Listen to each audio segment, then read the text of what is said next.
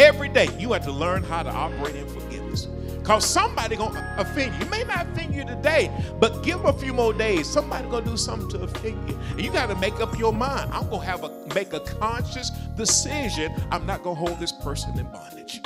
And they did me wrong. They did me wrong. Yeah, they did me wrong. But yet, if God can forgive them, so can I. You're now in tune to the Heaven Bound broadcast with Pastor Richard D. Dobbs of Overcomers Christian Center in Villa Rica, Georgia. Now prepare to be empowered and equipped with the rich word of God. Turn your Bibles with me to the book of Matthew chapter 9 and verse 6. The book of Matthew chapter 9 and verse 6. While you're turning, we thank God for all of you being here today, and we certainly appreciate the Holy Spirit that's been ministering to us and will continue to minister to us as well. Matthew chapter 9 verse 6 reads as follows, "But that you may know that the Son of Man has power on earth to forgive sins. Then he said to the paralytic, Arise, take up your bed, and go to your house." Based on that, I want to talk to you from this topic, power to forgive sins. Power to forgive sins. Let's pray. Father, in Jesus' name, thank you for the word of God. I pray that the word of God will continue to minister to your people, Father. Lord, you've been ministering, you've been healing, you've been delivering, you've been protecting, you've been destroying yokes and removing burdens and giving us the ability to get the job done. Father, we pray you'll continue to do that through your word, Father. And Father, we love you today and thank you for these precious believers who come to hear a word from you. We are hungry and we are thirsty for your word and your ways, God. And Father, we thank you for the direction you're going to give us. Thank you for the alignment and adjustment you have allowed to take place in our life so we may be in agreement with the written and revealed word of God. And Father, we bind the enemy, cast them out, plead your blood over these precious believers, and we thank you, God, for everyone that's listening, everyone who that's going to receive a word today. Not only going to receive, we're going to put this into action. In Jesus' name we pray, amen, and thank you, Lord. As we continue in our teaching and continue to build our confidence in the Lord Jesus Christ and in his written and revealed word, the Holy Spirit has been teaching us that, first of all, that God's word is powerful. God's word is powerful. Let's look at it in Hebrews chapter 4 and verse 12. The book of Hebrews chapter 4 and verse 12. "For the word of God is living and powerful and sharper than any two-edged sword, piercing even to the division of soul and spirit and of joints and marrow, and discerner of the thoughts and the intent of the heart." So again, God's word is living, it's active, it's fresh, it is strong, and it is mighty, and it's powerful. It's operative, it's effective, and it is effectual. And sharper any two-edged sword, piercing to the division of soul and spirit, of joints and marrow, and discerner of the thoughts and the intents of the heart. His word is also intentional. It's intentional and effective, according to Isaiah 55 and verse 11. So let's go to Isaiah 55 and verse 11. The book of Isaiah 55 and verse 11. The Bible reads as follows: "So shall my word be that goes forth from my mouth. It should not return to me void, but it should accomplish what I please, and it shall prosper in the thing for which I sent it." Again, his word, his commandments, his sayings that goes forth from his mouth, it should not return to him void. It's not going to be empty or without effect, but it's going to accomplish, it's going to produce, it's going to prepare something, it's going to work on something, whatever he pleases for it to do, and it's going to prosper. It's going to bring about success. It's going to cause things to be better in the area that he sent it to. So therefore, we must believe in the word of God. We got to believe in it, and it's up to us to have the faith, the trust, and reliability on his written and revealed word for change to take better in our lives. Therefore, the centurion soldier received healing for his servant when he told Jesus, just speak the word only. He was confident that his servant would be healed, and the servant was healed in that same hour. Let's go to Matthew chapter 8, verse 5 through 13. Look at that real quickly. Matthew chapter 8, verse 5 through 13. Matthew chapter 8, verse 5 through 13. And the Bible reads as follows. Now, when Jesus entered Capernaum, a centurion came to him, pleading with him, saying, Lord, my servant is lying at home paralyzed, dreadfully tormented. And Jesus said to him, I will come and heal him. Centurion answered and said, Lord, I'm not worthy that you should come under my roof, but only speak a word, and my servant will be healed. For I am also a man under authority, having soldiers under me. And I say to this one, go, and he goes. And to another one, come, and he comes. And to my servant, do this, and he does it. When Jesus heard it, he marveled and said to those who follow, surely I say to you, I have not found such great faith, not even in Israel.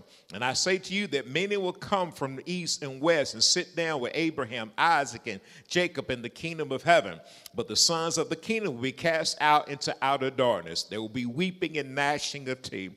Then Jesus said to centurion, go your way, as you have believed, so let it be done for you. And his servant was healed that same hour.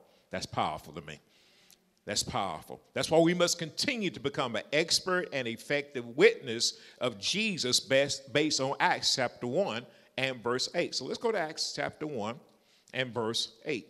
Again, we want to be an expert and effective witness for our Lord and our Savior, Jesus Christ, based on his word. Acts chapter 1, verse 8 reads as follows. But you shall receive power when the Holy Spirit has come upon you. And you shall be witness to me in Jerusalem and all Judea and Samaria and to the end of the earth. And again, he said, you shall receive power. You're going to receive strength, ability, might, as well as know-how when the Holy Spirit has come upon you. And you shall be witnesses, a representative and a resemblance of me in Jerusalem and all Judea and Samaria and to the end of the earth. We like to say here in Villa Rica and Carrollton and Noonan and Hiram and wherever you are, you're going to be an effective witness. And again, real briefly, I want to go over the 9 character traits of an effective witness for Jesus Christ. Again, effective means we're going to be a successful, productive, and a fruitful witness for Christ. 1, confidence. Confidence in Jesus, his word, and his way of doing things. Consistency, steadiness, the same like-minded attitude about Christ when it comes to repentance, forgiveness, compassion, love, prayer, giving, and so forth. An effective communicator. We must know how to be persuasive and productive when we tell our testimony and share God's word in a manner that is receptive and responsible. Tell the story or tell what God has said in a manner that paints the right picture. Pay attention to details. I must pray that God will teach me how to pay attention and notice minus details about people, the message, and how the message is received, because we understand that details matter. Number 5, trustworthiness. A person who is honest and truthful, responsible and reliable. Truthful to myself, truthful to my God, and truthful to others. Experience. A person who has knowledge and insight by direct observation and participation. And students of the Word of God with advanced knowledge. A fruitful witness is a student of the Word and will challenge the thinking of others. Agreement. To be together in one accord and in harmony with Jesus. I'm in agreement with the Word of God, as well as alignment in a straight line, arrangement relative to what Jesus is speaking and doing. A good witness that walks by faith and not by sight, that continues to operate in what Jesus is saying. If I'm not aligned, I adjust to be in line. Now, last week we learned about forgiveness and faith and the condition that calls forgiveness and faith to be released. So let's go to Matthew chapter 6, verse 14 and verse 15. Matthew chapter 6, verse 14 and verse 15. For if you forgive men their trespasses, your heavenly Father will also forgive you. But if you do not forgive men their trespasses, neither will your Father forgive your trespasses. For if you forgive, if you release, if you let go, if you forgive men their trespasses, their errors, their intentional as well as unintentional mistakes and errors, your heavenly Father will also forgive you. For if you do not forgive men their trespasses, neither will your Father forgive your trespasses. And again, we define forgiveness as being a conscious, deliberate decision to release feelings of resentment or vengeance toward a person or a group of people, regardless of what I think whether or not I think they deserve it or not. Remember, it's not about them, it's about me. I must make a decision to forgive. If I have ill feelings or past hurts and so much, I got to let them go. Unforgiveness is an emotional state of mind and mental distress that results from a delayed response to forgive others. In other words, you make up your mind, I don't want to forgive them. That's just what you say. I don't want to do that. But unforgiveness traits are bitterness, anger, resentment, and demand for punishment and restitution. I want you to get them back, but I want you to get them back on my terms. Woo, glory be to God. How do I know when I or someone else is operating in unforgiveness? Anger and bitterness. It's the anger and bitterness. Remember, anger and bitterness is a trait of an individual operating in unforgiveness. It's in their mind that they think that whether it's a family member, a sibling, or so forth, they don't want to let them go. They want them to get punished. Whether it's their parents, their marriage, somebody at work, somebody at church, or so forth. They get so wrapped up in the wrong that others have done to them, or they think that's done to them, that I cannot enjoy the blessings and benefits that God is constantly providing for me. I'm so focused on behind me, I'm missing what's in front of me. You always know when people are operating on forgiveness, they're always talking about it. What this person done, what they did, and what they done. Now, move on. Move on. Only person talking about it is you. Keep moving forward. If you really operate in unforgiveness, you got to let that stuff go. I can become depressed or anxious, and unforgiveness can bring about depression or anxiousness. They begin to be at odds with God and others that represent or resemble them. Unforgiveness will destroy a person if they don't be honest with themselves and allow 1 John 1:9 to operate in their lives. Let's go to 1 John 1:9. 1 John chapter 1 and verse 9. If we confess our sins, he is faithful and just to forgive us our sins and to cleanse us from all unrighteousness. So again, if we confess, if we admit, if we declare that I'm guilty, I did it wrong, he is faithful. He can be trusted and relied on and just. He's faithful and just. He's faithful and just to forgive us, to let it go, to keep it no longer, to release us from our sins. When we violate the word of God, when we transgress the word of God, and to cleanse us, to purify and purge us from all unrighteousness. See, unforgiveness fails to solve our problems. It only acts as a poison in our mind, will, and emotions. And a poison can be defined as a toxin, something that causes illness or even death. Unforgiveness can cause toxin or like an illness to operate in your body. Therefore, you must make a choice. We must make a choice to daily forgive those, amen, around us as well as ourselves. See, forgiveness says my decision must be a conscious decision to let people go from years ago, things that happened as a child, things that happened in my teenage years, past relationships, things that happened before I accepted Christ, things that happened after I accepted Christ. You just got to let that stuff go. Let it go. No doubt Jesus understood the power of forgiveness that caused healing and wholeness in our lives, inwardly as well as outwardly, as we'll see in today's text. So let's go back over to Matthew chapter 9, starting at verse 1. Matthew chapter 9, starting at verse 1. So he being Jesus, got into a boat, crossed over, and came to his own city. So we see here that Jesus is in the boat. He's crossed over a body of water, and he has came into his own city. See, Jesus was on another missionary journey. He was committed to sharing the good news of our Lord and Savior, Jesus Christ. But we see here in the next verse how the men in this particular section, or what he's about to encounter, how they reacted to him. So we see here in Matthew chapter 9 and verse 2, which reads as follows. Then behold, they brought to him a paralytic lying on a bed. When Jesus saw their faith, he said to the paralytic, "Son, be of good cheer. Your sins are forgiven you." So notice this. They brought to him a individual who was a paralytic. He was paralyzed. He was disabled. He was weak at limb. And they brought him lying on the bed.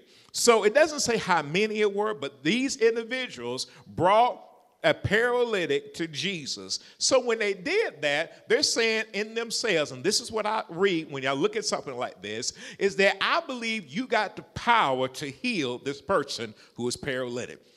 It takes faith, it takes belief, it takes confidence in God to get a person who is disabled to the point they're confined in a bed with limited or any movement, and then you say, God, I believe you can help this person.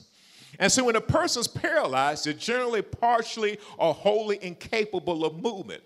So to pick the person up, they picked him up, and then they took him to Jesus. They had compassion for the paralytic. They had love as well as empathy for the person they were carrying. And see, empathy is being able to see yourself in a situation and respond in a way that causes people to say, hey, you know what? If I was in this situation, I would do the same thing for somebody else. Because listen, I want to be empathetic for the person I'm dealing with. They didn't even try to change the man's situation. Notice he was lying in the bed. They just brought him a paralytic in the bed. Notice I can't change him, but I know somebody who can change him. And at times we must be willing and eager to bring people to Jesus, to his church, to his word, and not wait for them to come. They might not have the strength or the ability to get there. Our goal is to bring them to Jesus and let Jesus change them. Because we believe he got the power to change them, change their situation, change their circumstance, just like he changed us. He changed our life for the better. And if God can change you in your situation, you know he can change your neighbor and the person that is in that situation.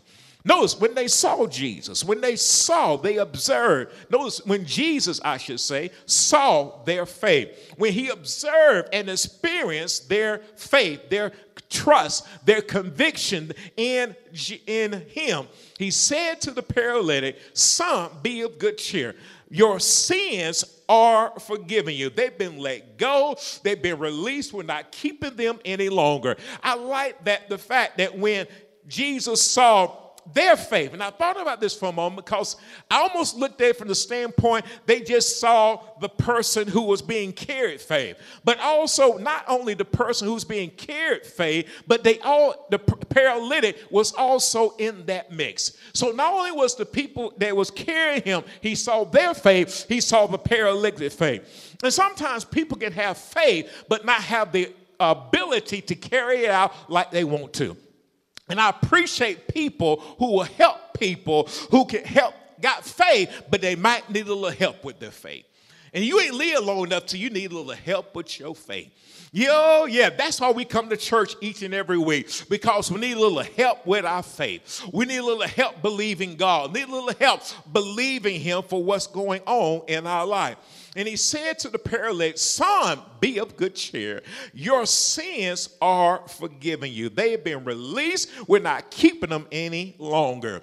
See, notice how Jesus reacted to their actions of faith. Faith in God pleases God and causes a reaction to happen. Just like we read a little earlier in Luke 6:38. Give, and it shall be given unto you. Good measure, pressed down, shaken together, and running over.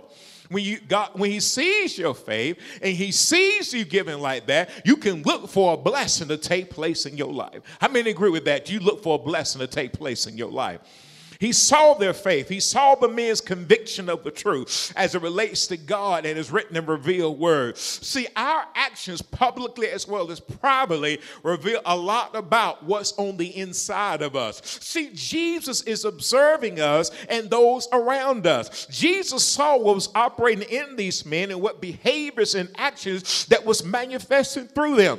Because of their faith, their belief in God, their belief in his written and revealed word, belief in what God can do for their life, action took place. Something took place. Does God see my faith? Does he see my conviction? Does he see my confidence? Does he see me consistently carrying out his word? Does he see me giving? Does he see me praying? Does he see me witnessing? Does he see me carrying out the word of God? And not only do I ask myself the question, but does God see your faith as well? Does he see you loving when you don't feel like loving? Does he see you walking by faith when things don't look like should walk by faith? Does he see you doing his word even when things are not going well? I love that testimony that she gave earlier. That's a sign of a faith walker. That's a faith walker. So notice the latter part of Matthew chapter 9 and verse 2. When Jesus saw their faith, he said, "Son, be of good cheer. Your sins are forgiven you." Notice Jesus saw the action of the men. He spoke to the paralytic. Jesus' tone and demeanor was personal, encouraging, comforting, and a source of strength. He said, "Son, be of good cheer. Your sins are forgiven you." They have been released. You've been let them go. In other words, be happy, be optimistic, be of good courage. Take comfort in knowing that change is about to take place inwardly as well as outwardly. See, we see how Jesus ministered to the inward illness before ministering to the physical condition. Yes, the man was stuck and not able to move out of the bed in the physical. However, is it possible that the man was stuck mentally, emotionally, and spiritually with unforgiveness? And he couldn't move from that place in his mind. Was he not only stuck physically, but was he also stuck mentally? Unforgiveness can get us stuck in the past, stuck in our perception of people, stuck in thinking about these people the way that we used to think about them when God has moved on. Can you imagine when Peter was getting ready to go minister in Cornelius' house, but before he went, God had to pull him aside. "Hey, you got the wrong attitude going over there, talking to them. You got that old mindset when you go talking to them. Listen, you're operating in a place I can't really use you." So God had to deal with his mind. So in turn, he would no longer be stuck in that old mindset. He had to get God's mind concerning this situation, concerning the Gentiles, concerning Cornelius' house. And so when he changed Peter could effectively minister to Cornelius' house. And sometimes you can get stuck in what you think about people, think about other race of people, think about what other people are thinking about you. Let me say this: you can get caught up in social media or the news and think everybody is like what they try to tell you on the news. News just want to sell advertising space, and they will tell you anything to get you to buy advertising space. And some will fall for like what they say is always true. Let me say this, I've learned over the years, you got to listen, be a faith walker and believe the word over social media and the news and everything else. You got to believe what God says and fall in line with that. Because if not, you could be stuck in unforgiveness. And unforgiveness is real. It can hinder us from growing in God and glowing in God. Man, sin is real. Regardless if we have confessed Jesus Lord and Savior, thinking about confessing him as Lord and Savior, or have been saved for a number of years. And sin can be defined as missing the mark, wandering from the path of God, violating God's written and revealed word, and practicing sin. See, practicing sin separates you from God. Repent and change your actions. Repent and change your actions. See, we see immediately that Jesus dealt with the sin before dealing with the healing. That, to me, is the power of forgiveness. We need God's power in our lives every day, 24 hours a day, 7 days a week. We need him to forgive us. We need to forgive ourselves, and we need to forgive others. That's going to be every day.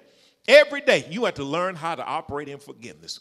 Because somebody going to offend you. You may not offend you today, but give a few more days. Somebody going to do something to offend you. And you got to make up your mind. I'm going to make a conscious decision. I'm not going to hold this person in bondage. And they did me wrong. They did me wrong. Yeah, they did me wrong. But yet, if God can forgive them, so can I. You know something I learned about sin, though, when I was studying this? I thought was very, very interesting to me. Now, and you may already know this, but it kind of threw me. I ain't say it threw me, but it caused me to think a little bit. I realized when Jesus said, I forgive your sins, that he is the one that was sinned against. And if anybody got a right to forgive sins, it's him. Can you imagine? Jesus? Every sin that's committed is really against him, either directly or indirectly. How do we even know we're violating God's word if it's not against him? And so when he says, I forgive you, he got the right to forgive. He's the one who gave the law. And if he wants to forgive somebody, that's his choice. That's his choice. I said, God, you know what? I'm trying to hold on to folks that violated me, but listen, you've been violated time and time again, and you forgive people every day. Every day. Every day. God, even some people that came to him and has not even repented totally yet, God still has mercy on their soul. I said, God, if you can do that, who am I to hold somebody in unforgiveness? I said, really, they violated you. Because many times we get so caught up in the violation of people that we forget about the violation of God. You got to learn how. Listen, be more God conscious than you are people conscious. Be more God conscious than you are people conscious. God, what am I doing to violate you? And if I'm offending my brother or my sister, I'm so sorry, God. I didn't mean to do that. Please help me to do what's right, God. Because I want to be right with you first and then help me to get right with others. Are y'all seeing that? It's violating God's law. So now we have to strive to be effective witnesses of God's forgiving power so that people will know that regardless of their situation, God is able to forgive them and make them whole. Oh, thank you, God, for making us whole this morning. Oh, thank you for dealing in our hearts this morning, because I know he's dealing with all of our hearts in the sanctuary.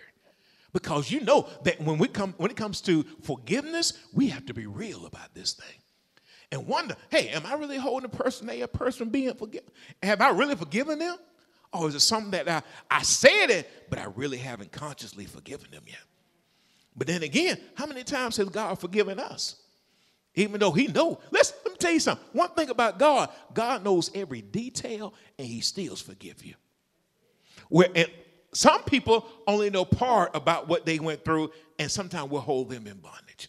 You got to learn how to forgive, y'all. And this goes to Pastor Dobbs too. So I'm not just talking to you, I'm talking to myself as well. And as faith walkers, we must get busy finding the people who are stuck in this situation, inwardly and outwardly, and bring them to Jesus. Now, as we go, we must be prepared that everyone will not be happy to see others blessed, receive better, or be made whole. And the mindset of unhappiness and pessimism and bitterness may be in the church as well as outside the church. They would rather sit in the seat of judgment and criticize rather than rejoice and send up praises for our God for his miracle working power. Let me show you to you in Matthew chapter 9, verse 3. And at once some of the scribes said within themselves, this man blasphemes. At once some of the scribes said within themselves. You know what's powerful to me about this? Nobody said nothing, but at least scribes, mean more than one, 2, 3, 4, 5, however, walked in agreement, this man blasphemes. Y'all missed that. Stay with me. Stay with me. They said nothing, but they agreed. Scribes thought within themselves, let's say me and this person here are scribes. We look at the situation, what's going on, and we just both say, this man blasphemed. But we don't say it out loud. That person say it, this person say it. They said within themselves, this man blasphemes. I thought that was powerful. They said nothing, but yet they agreed. This to me shows me that sometimes you can be in a situation where you're in agreement with somebody who's evil and you ain't even said anything yet. You haven't even said anything yet. Because they said this man blasphemes. He speaks evil. He's railing at this situation. Notice these scribes. They had some internal conflicts and conversations that they were not there to celebrate Jesus, but to criticize Jesus. And they never said anything. I don't know if they faced it. Well, they didn't really have to say anything because Jesus is in the midst, right? Because he knows our thoughts. He knows our intentions. They sitting there, they looking. They may not have said nothing, but God knew their thoughts. He knew their thoughts. And this is the thing you got to understand.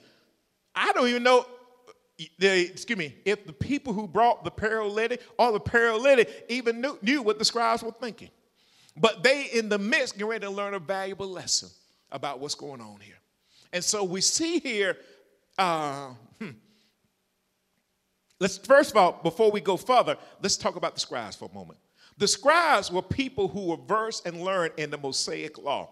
They were versed in the sacred writings of the Mosaic law.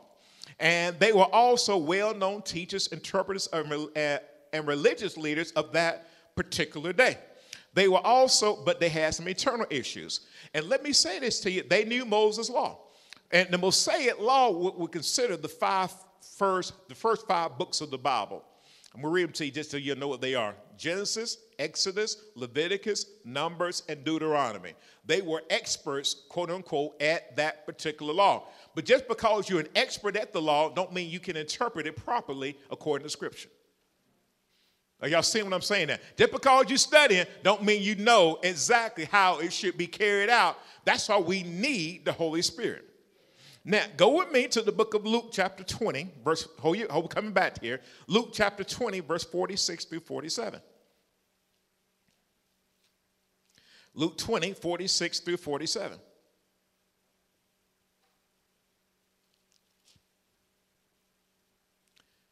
Beware of the scribes who desire to go around in long robes, love greetings in the marketplaces, the best seats in the synagogues, and the best places at feasts, who devour widows' houses and for a pretense make long prayers. These will receive greater condemnation. Notice how Jesus told us to respond to them. He said, beware of them. Be attentive and take heed of the scribes and of the scribes. In the latter part of verse 47, these will receive greater condemnation or greater judgment. Jesus was clear how to deal with the scribes. He did not tell us to rebuke them, cast them out, or judge them being mean or hateful to them. He simply said, be aware, be attentive, and take heed. In other words, don't fall for their rhetoric. Don't go for it. But don't be in a situation where you're rebuking them, because he said, literally, beware. They're going to get their judgment. They are going to get their judgment. Now, we shouldn't follow them, but I got to be aware of them. And there's people out there you should be aware of, but don't follow them. Different religions, different individuals who have a different slant on the scriptures, even though they can be reading to you like the scribes were, Genesis, Exodus, and so forth, but yet they have a different interpretation of scripture. They can read. They can read Isaiah and try to tell you some different stuff about it, but it's really not according with the word of God. There's a certain group right now that can quote scripture almost about as good as I can, but yet it's motivated out of hate instead of love. And you got to know the difference, because tonight you say, oh, they came from the Bible, but yet the Spirit of God would tell you, hey, beware of them. Don't follow them. Don't take heed to them, because they're not in line with what God has for our lives. So the scribes challenged Jesus with that mind, and that same mindset would try to challenge us. And let me say this, see, is that the scripture manifesting itself. We need to pray that the spirit of the scribes is not operating in us or in God's church. See, the scribes were not happy with Jesus and his proclamation over the man's life. Notice their boldness in the text in 9 and 3. The scribes said within themselves, this man blasphemies. They were inwardly rebuking Jesus. And let me say to you, I've lived long enough that you can be talking to people, but inwardly they will be rebuking you. I ain't got nothing to listen to nothing they got to say. They can smile in your face and like, I don't even like you. They can be looking at you, and if the Holy Spirit don't show you, you'll think they like you. You'll think you walk away in agreement. But really you're walking away in disagreement.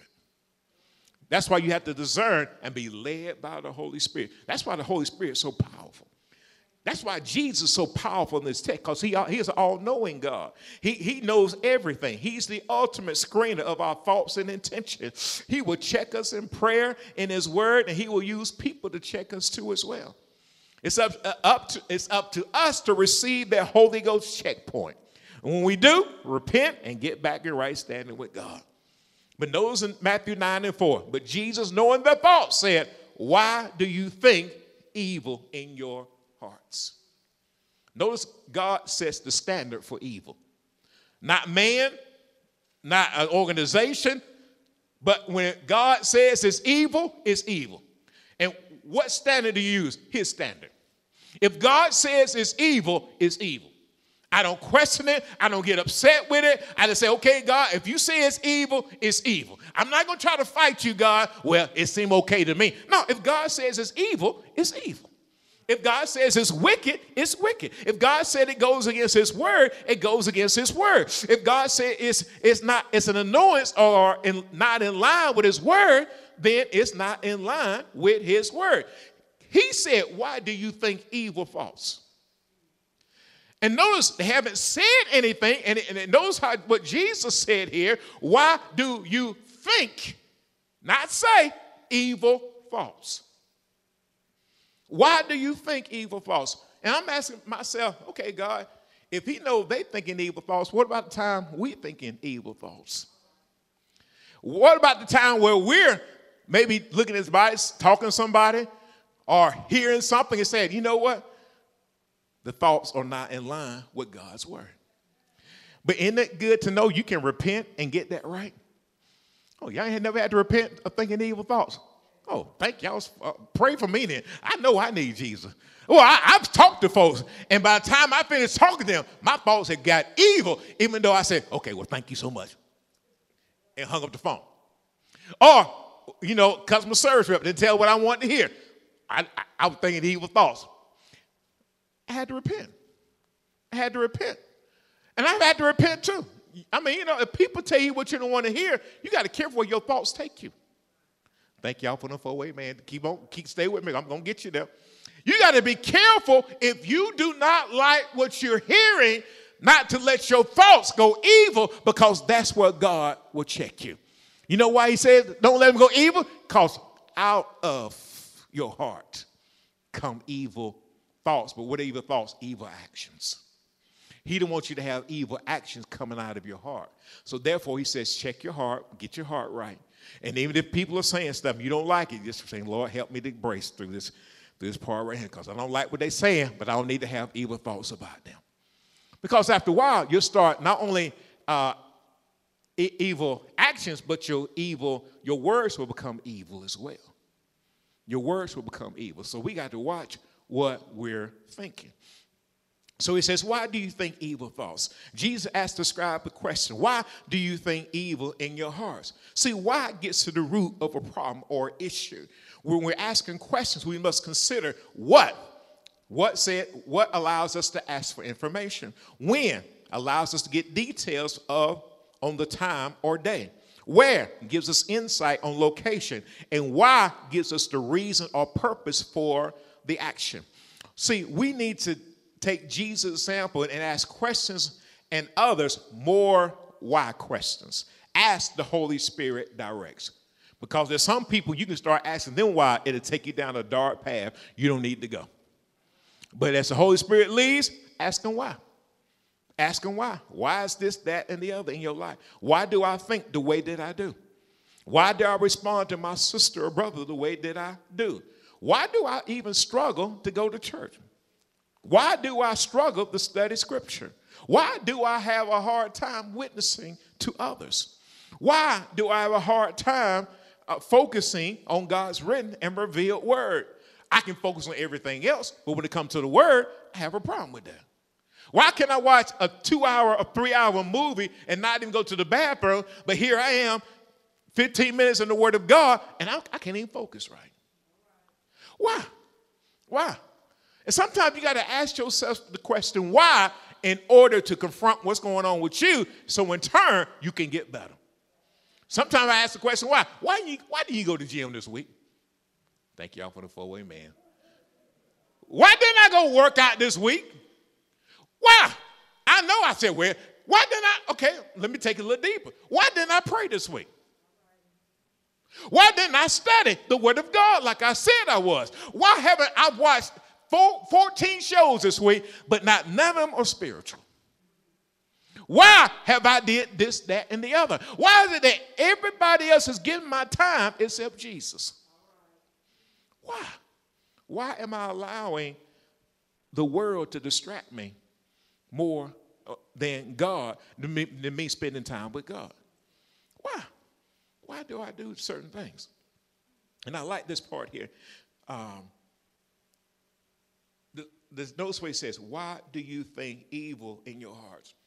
This was an opportunity for the scribes to repent. This was a time for them to say, hey, you know what, Jesus, you're right. I should not be thinking like this. Teach me how to think. Notice what? No, teach me how to think in the proper manner that pleases you. Because notice how Jesus declared their thoughts evil.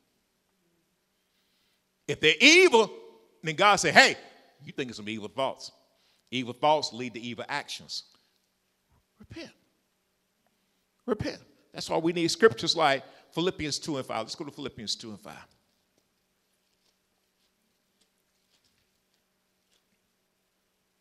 Philippians 2 and 5 reads as follows. Let this mind be in you, which was also in Christ Jesus.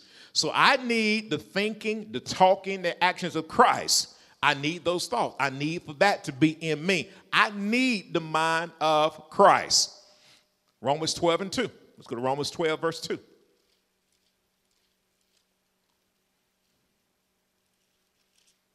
Romans 12 and 2 reads as follows. And do not be conformed to this world, but be transformed by the renewing of your mind, that you may prove what is that good and acceptable and perfect will of God.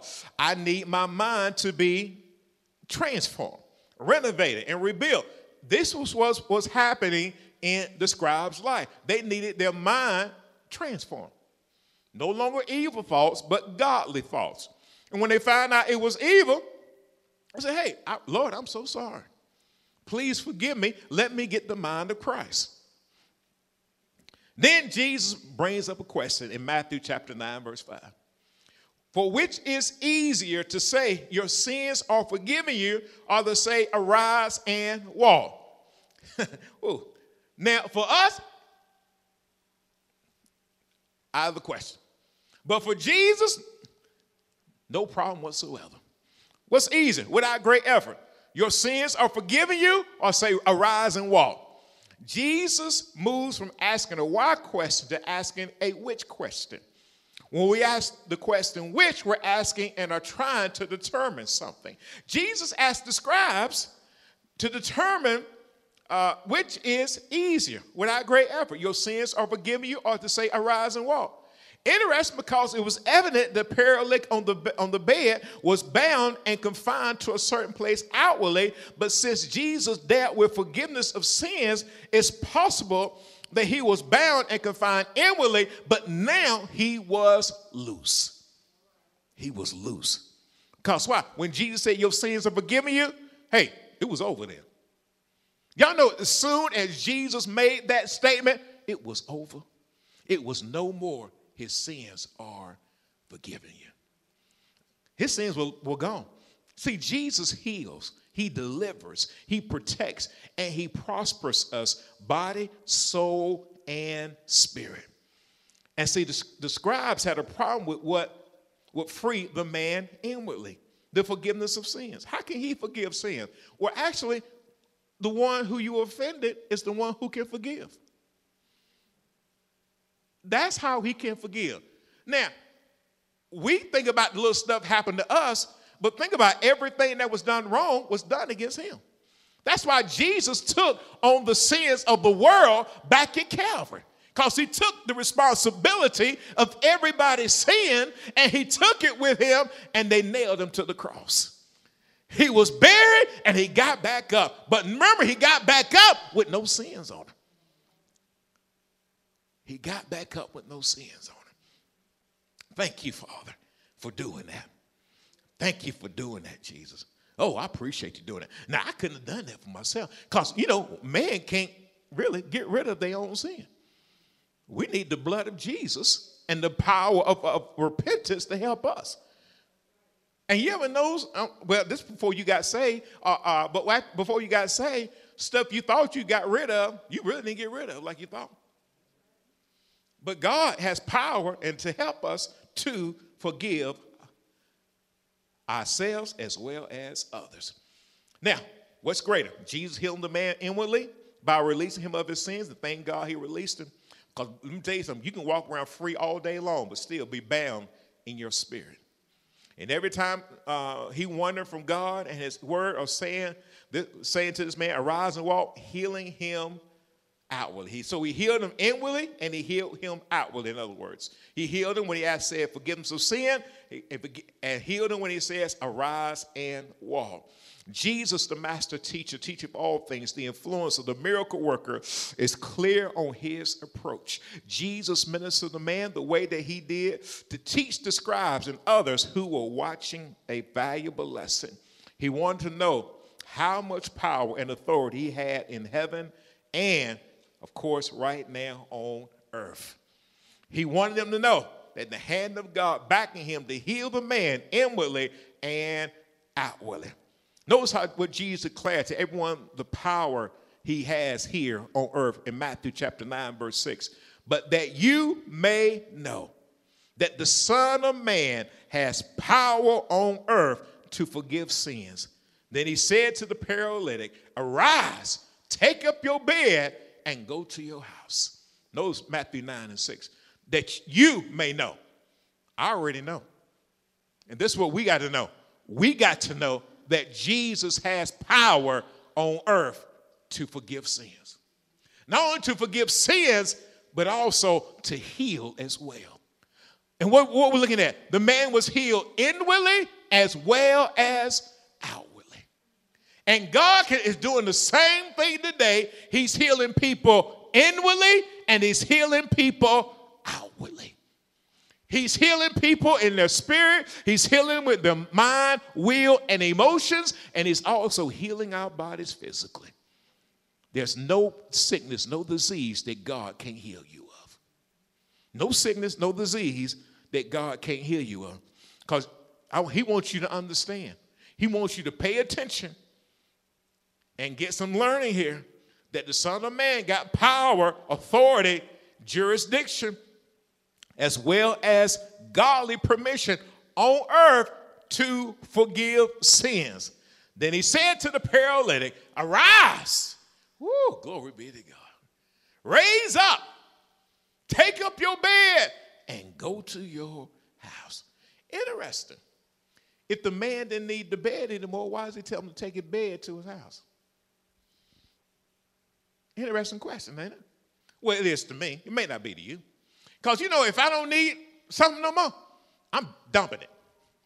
It is gone, bye-bye. But sometimes God wants you to carry something with you to let people know, hey, this is what I delivered them from. This is what I delivered them from. Because, sometimes you be like, oh, that looked like so-and-so. You remember, because he was confined to the bed. Oh, I remember the bed. That bed was that nice wood panel and all that good stuff. But now they're going to say, okay, that's him. Because that's the same bed I saw him lying in. That's the same bed I saw him lying in. That's the same thing I saw him doing. So now he's going to be a witness to the healing power of Jesus. Not only that they may know, but everybody that the paralytic goes and tell are going to know about the healing power of Jesus.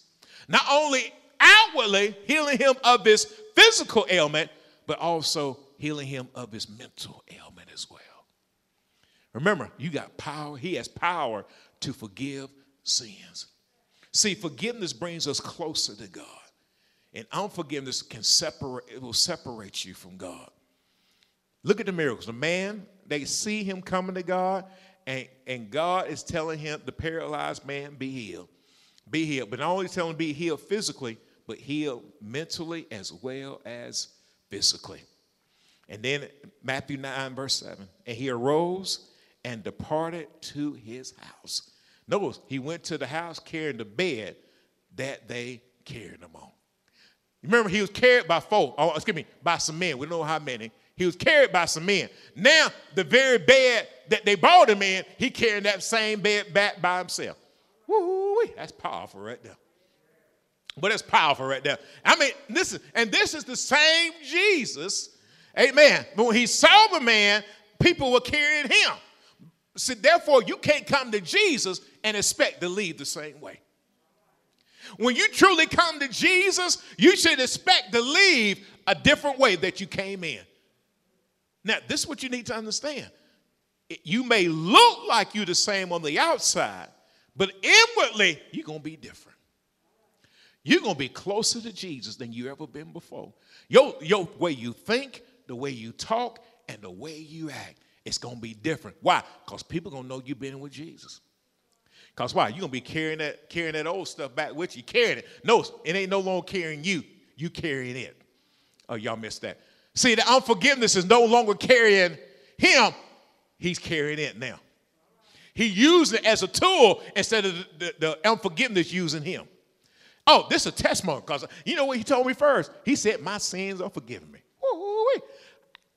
I don't know how he knew all that, because I didn't tell him nothing.